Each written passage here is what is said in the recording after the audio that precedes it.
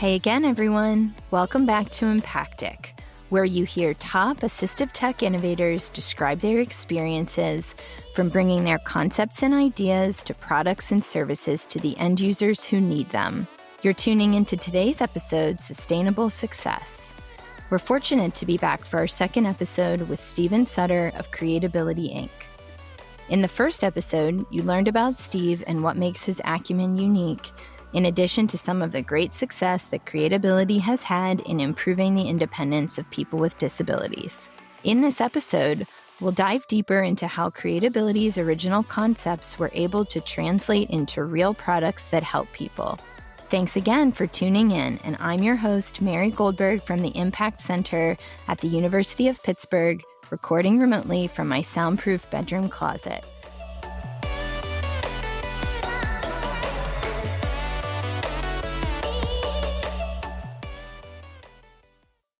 Welcome back, Steve. Thank you. It's great to be back. Excellent. We can't wait to hear more about how you get your solutions to the point where they help people. Can you please elaborate a bit on what I call your general action plan? It's actually very simple. And that is, you can't start too early in meeting with your target customers. If you ask most people, what do you need to start a company, or what are the three most important factors, you'd be surprised how rarely you hear them list customer, having a customer that pays you listed as the top things. And it's really essential. It's everything. So you can't learn too much too early. Just as early as you can, get out there and try to test things out. Now, I realize that may not be in your comfort zone if you're more in the, I want to be correct, I want to be proper, I want to make sure I have all my ducks in a row, that then it's going to be harder to do this. But team maybe with someone who's more in the, I'm not saying get a used car salesman on your team, I'm just saying get someone who can really help you in meeting with customers without having everything all figured out. You can avoid that telephone game problem of here's what I think they said, and then that gets translated several times, by introducing your team to the customers and your customers to the team. They not only get to see that you have a pretty full bench, but you can really bring a lot of different talents from different perspectives, and they really feel listened to, and they open up. And you can discover opportunities that otherwise you might have taken several meetings or several discussions or phone calls to get there. You'll want to discover what your business case is as early as possible. And I realize in the early days, you may not have one yet. At least it's bouncing around in your head, but not on paper yet. And that's okay. But these meetings, these discussions can actually help you understand what is a qualified project for what you're thinking, a qualified prospect, and what isn't. You can create a PowerPoint and sell that dream while your developers are writing software or developing hardware. You can actually have these conversations and begin these processes in parallel. So what are your typical distribution channels, and how are the products getting out to the customers?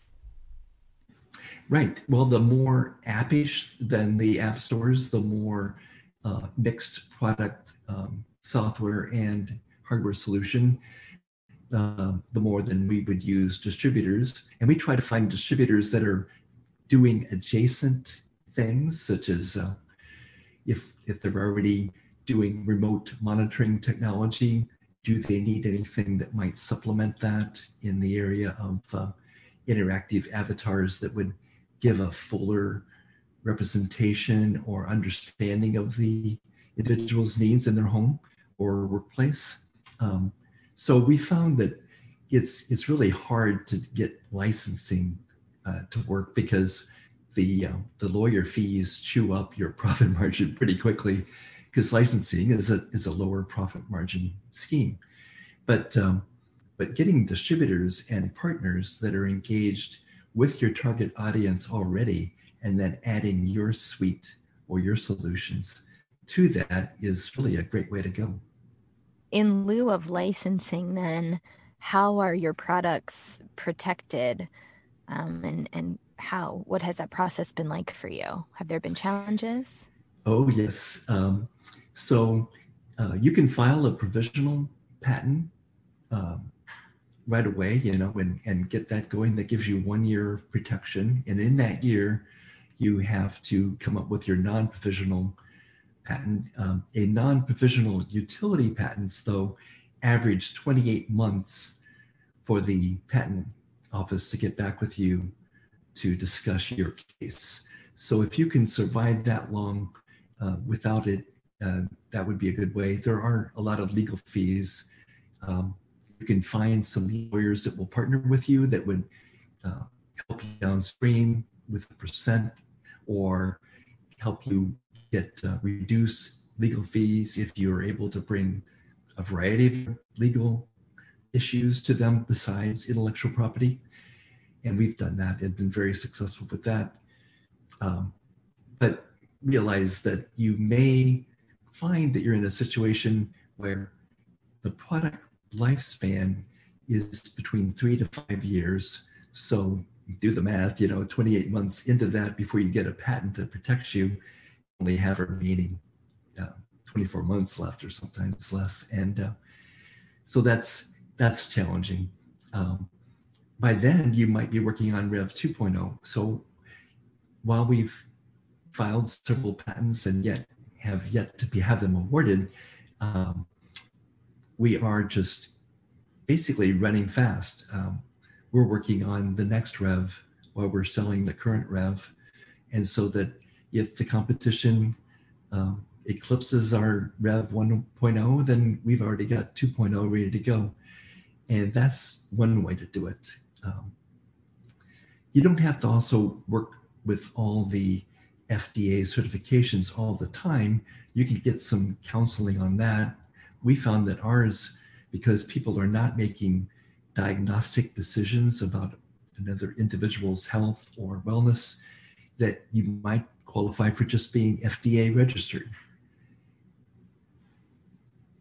And so I'm understanding that is the process that you have taken in terms of the regulatory considerations. You at this point are just FDA registered. How would our listeners find out what path they need to go down?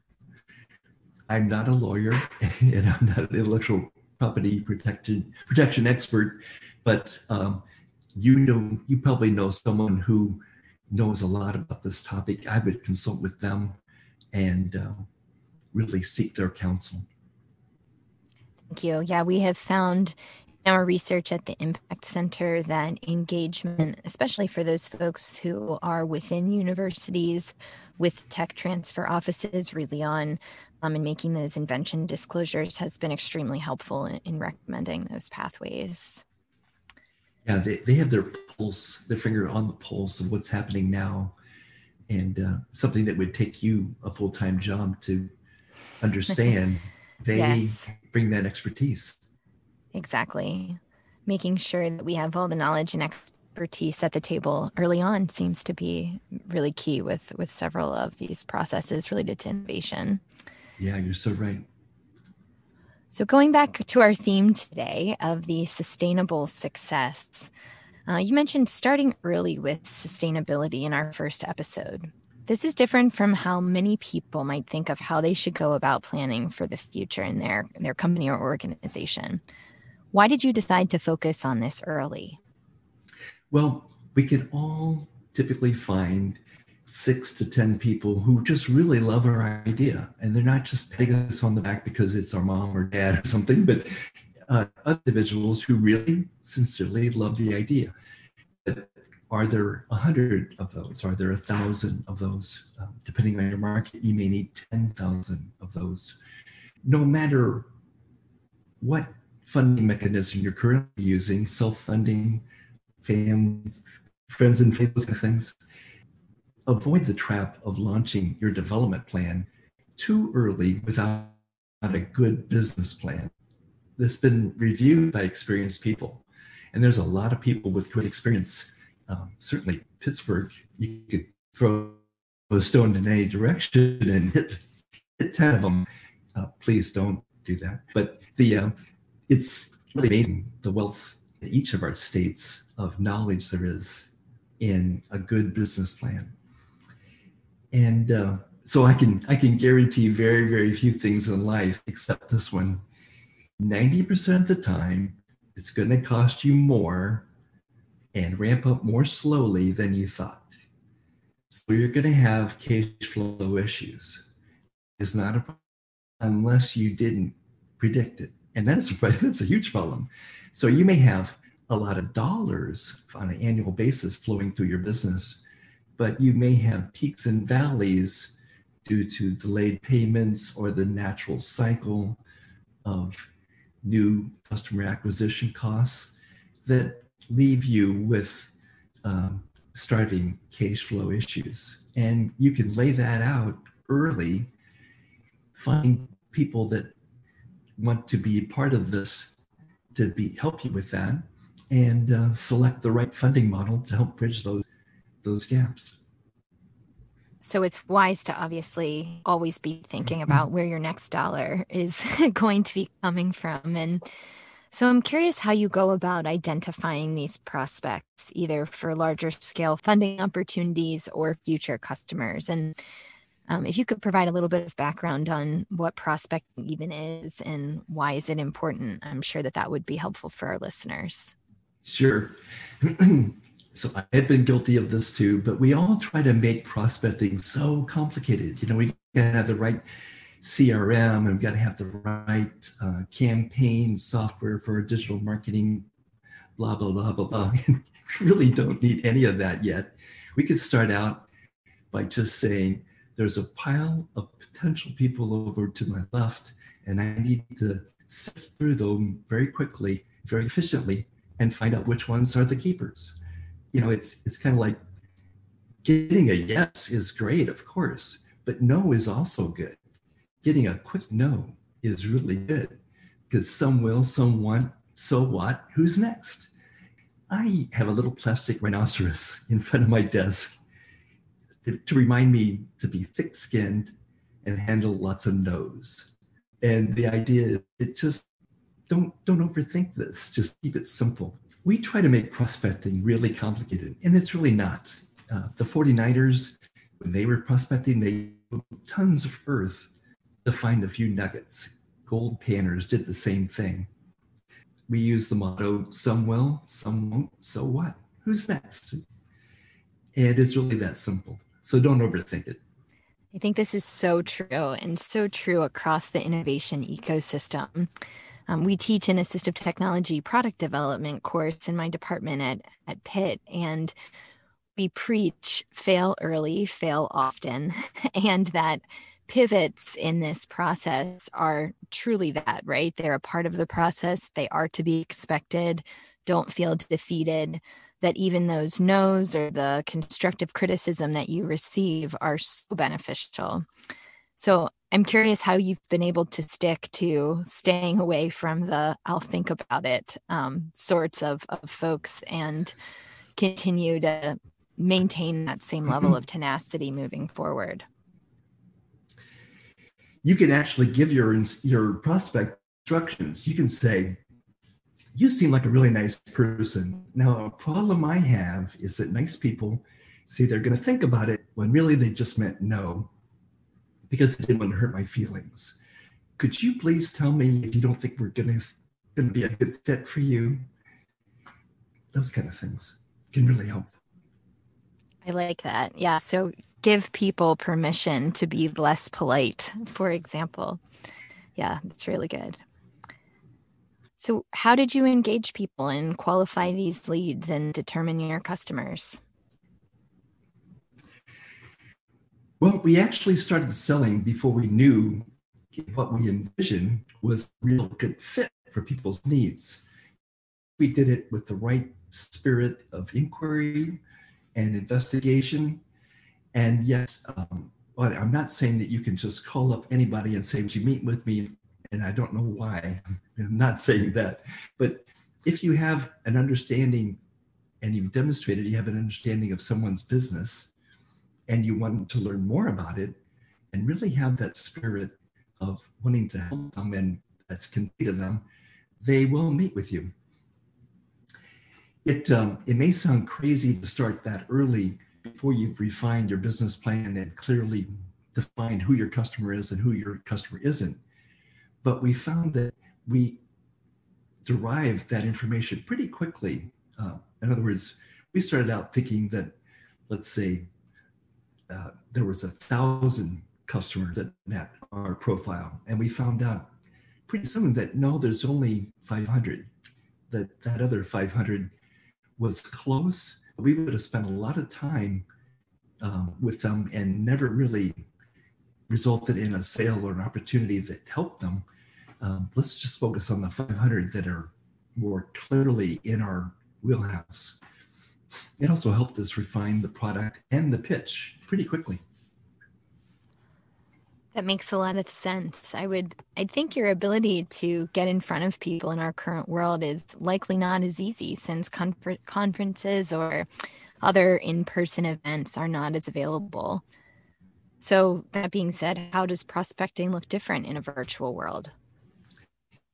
Well, people actually love to meet with you right now. A lot of people are very isolated. A lot of us work from home. A lot of us work in environments that were kind of isolated. And even if our personality profile is supported by that they, we like being alone, many people still like having someone reaching out to them. So I found out actually that more people are open to talking than are typical. I can also be a lot more efficient. There's no travel time. There's no parking time. Nobody cares what I look like below the camera. And it just is able to make it more efficient. I can have quite a few meetings per day with customers. Yes, I still love the face-to-face contact. I love live conferences where they can see our passion and commitment and we can, see what they're thinking in their face and so on when they're not wearing a mask. But it's, you can actually ask them for their help. You can actually say, hey, I have a problem reading people, but I'm not in person. Do you mind if I ask you some questions to help fill in the details along the way? And then they're open to your asking more information that helps you dig a little bit deeper about, I saw some hesitation there. Would you mind explaining that to me a little bit? Giving me some idea what you're thinking, please? What I'm trying to find out is, are we a fit for you or not? And as long as they see it, that you're being sincere in being efficient with their time, they'll answer. That all makes a lot of sense. Yeah, I can tell you chats like this really make my day and remind me how important it is to connect with others, especially those like you who are passionate about similar topics. And it's really great guidance that you gave on how to dig a little bit deeper with your customers. I'm curious what advice you have for people looking for funding or additional investors. Well, friends and family are still the number one source for startup funding. Many of you have discovered that the SBIR, the Small Business Innovation Research Grants, are a great funding mechanism. What's great about those is that they don't take an equity position in your company and don't dilute your equity. So when you do get to the investor phase, you're starting out at 100% ownership of the idea or product. Medicaid is the primary funder for the disability arena, but there are other sources as well. You can look at the how you've improved efficiencies. Maybe your product or service helps a company or an agency do things more efficiently, such as if your product or service supports remote visitations or remote monitoring or some kind of remote aspects. People don't have to travel there all the time to meet one-on-one with people, which sometimes is not possible right now. I would ask that you be very careful about liquidating your 401k without getting counsel. That makes a lot of sense. Yeah. Putting all of your eggs in one basket, I can imagine would be a pretty risky first step for those who are first branching out on their own. So it sounds like these Medicaid waivers are definitely something that our learners want to learn more about. Could you Absolutely, give them yes. a heads up? Yeah. Could you give them a heads up where to learn more about them? Or is there anything else you'd like to share about them? Sure. Medicaid waivers are managed by each individual state, and they differ wildly from state to state. There are several tech first initiatives through a variety of states, Ohio, Missouri, Arkansas, etc., all have tech first initiatives, meaning that they want to consider technology as part of the solution to the equation that they're trying to solve, as part of the initial thought, not of afterthought.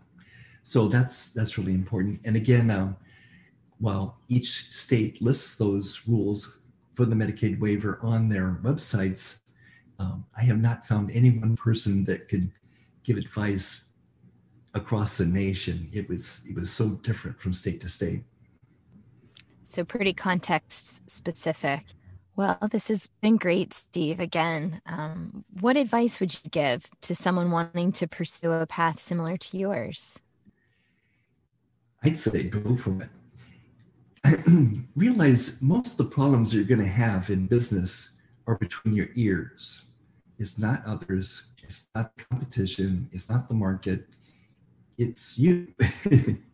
And the more you write down your idea and share it with others and refine it over different counsel, the better you're going to have a plan that's really going to grow some legs. So talk to lots of people, seek lots of wise counsel, and don't let fear, stop you. Yes, it is scary. Think of, there aren't too many people out there that have to earn their salary every day. If you're going to go do this, you'll have to do that. And it's exciting and it is scary. But I tell you, it's the best thing to really mature who you are and who you want to be, is to risk it. I love it. 2 words, risk it. Best advice. How about those who are feeling really frustrated? Maybe those who have failed with their first product or idea. What advice do you have for them? Your probability of success skyrockets if you've had a failure. So, as Mary talked about early, fail fast, fail early. There's nothing wrong with failure at all. No one would think about a 2-year-old who's trying to walk, who fell down, and shake them and say, that's it for you. You've tried and failed too many times. No more walking for you. I mean, that's crazy, right? So same thing here. No one's going to think anything about this. It hurts. You spend some money, you wasted some money perhaps, but you gain knowledge, and actually your probability of success skyrockets after failures. Just learn from them.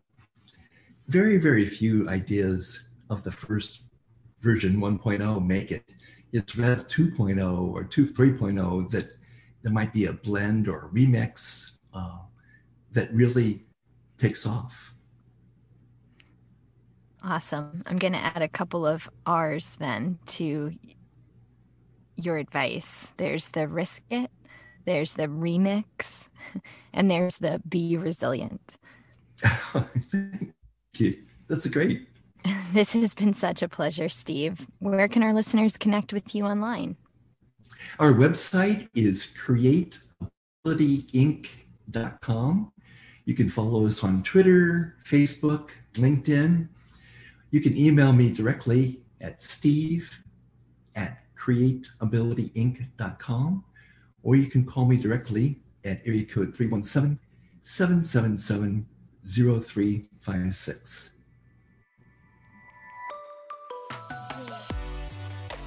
Thanks again for joining us, Steve. On the next episode, Diverse Perspectives, you will hear from Kathy Bodine, Associate Professor at the University of Colorado, about involving multiple stakeholders and industry partners. Until then, keep making a positive impact in whatever you do. Take care and stay healthy.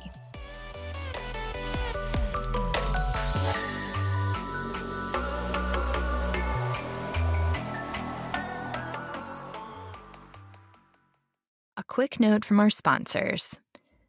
Impact initiatives are being developed under a grant from the National Institute on Disability, Independent Living, and Rehabilitation Research. NIDLR is a center within the Administration for Community Living, Department of Health and Human Services. Impact initiatives do not necessarily represent the policy of NIDLR, ACL, or HHS, and you should not assume endorsement by the federal government, and the same goes for the University of Pittsburgh.